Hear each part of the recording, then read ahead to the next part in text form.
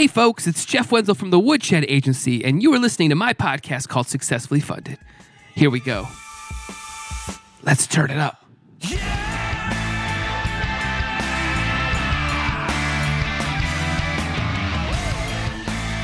All right, crowdfunders, how's everybody doing out there? Hope you guys are having a great week. So we're going to try something new. I'm going to give you a quick 10-minute burst of, something you can do or tips and techniques. And we're going to try to do these a couple times a week on top of just doing the regular interview. So for today, I wanted to talk about the subject of how much does it really benefit you if Kickstarter promotes you? If Kickstarter puts you in the projects we love, the newsletter, what does that really do for your campaign?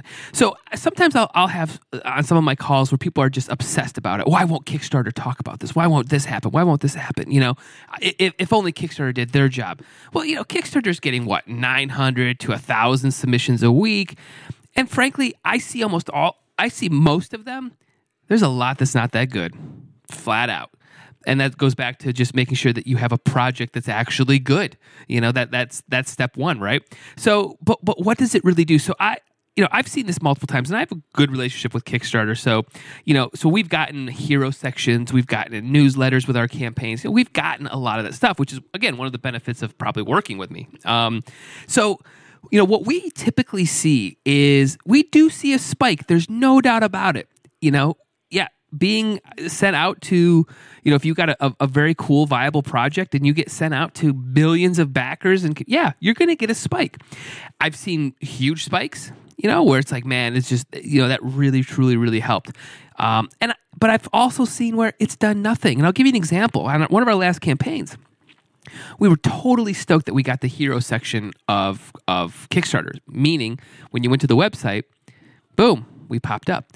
But what we didn't realize is that we were one of like 7 or 8 other projects, maybe even 10. Actually, I don't even know. It felt like it kept changing. So for it felt like 2 days, maybe 3 days, we were a part of that.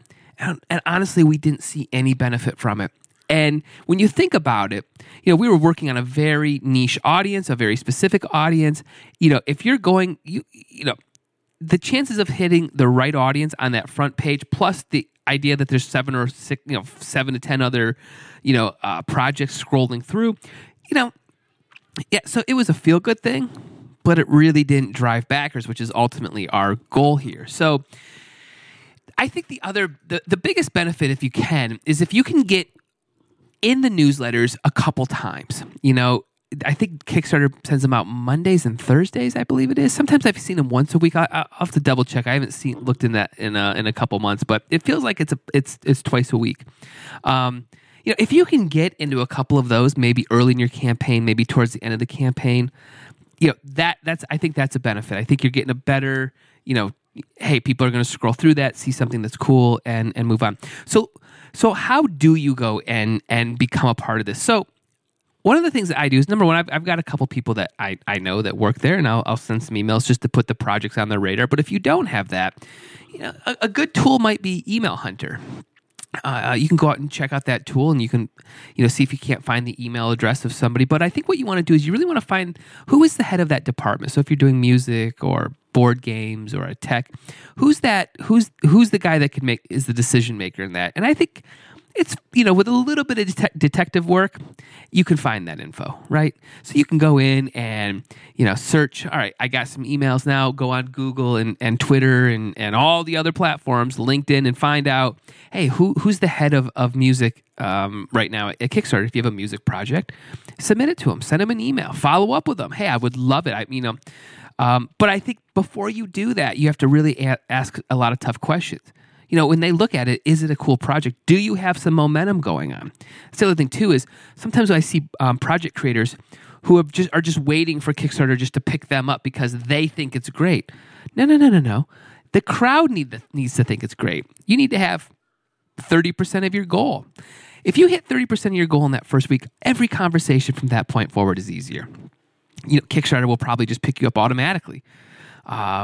You obviously have that momentum because there's backers there. So, press will be easier. Everything will be easier. So again, one of the things I saw, or I've seen as a comment, I should say, is this idea of like, maybe Kickstarter should be doing this for everybody. How does Kickstarter choose this? And I think, I don't know this. This is my opinion, but, I think Kickstarter picks because they like it. They're human beings behind the scenes. I understand that you could be frustrated that you think your project is amazing, but I talk about this all the time too, about, really stepping back from yourself and look at how you fit into this world. How does your project fit in this world? If you've got a tech product that's not really solving a major issue, is it that sexy? I tend to probably say it's probably not, So really think about that. So when you're emailing a human being, they might not be into what you're doing. And I understand that can be frustrated, but all of this can be solved simply by doing your homework, finding your audience, and not relying on Kickstarter to do it. Kickstarter should be the gravy on that cool dinner that sweet dinner you're having at night. It should be the icing on a great cake. It should not be something that you're standing back going, why won't Kickstarter do this? It's their fault. It's your fault as a project creator. So that's my thoughts a little bit around what Kickstarter can do for you, and I'm going to go a little bit farther in depth with this on a blog that's going to be coming out on Tuesday. So if you want to check that out, go ahead and subscribe to our RSS feed or add us to Feedly or wherever your feed burner, wherever you're using out there to get your blogs coming into your world. So all right, so this is our first one, our first quick. Boom, like a lightning round.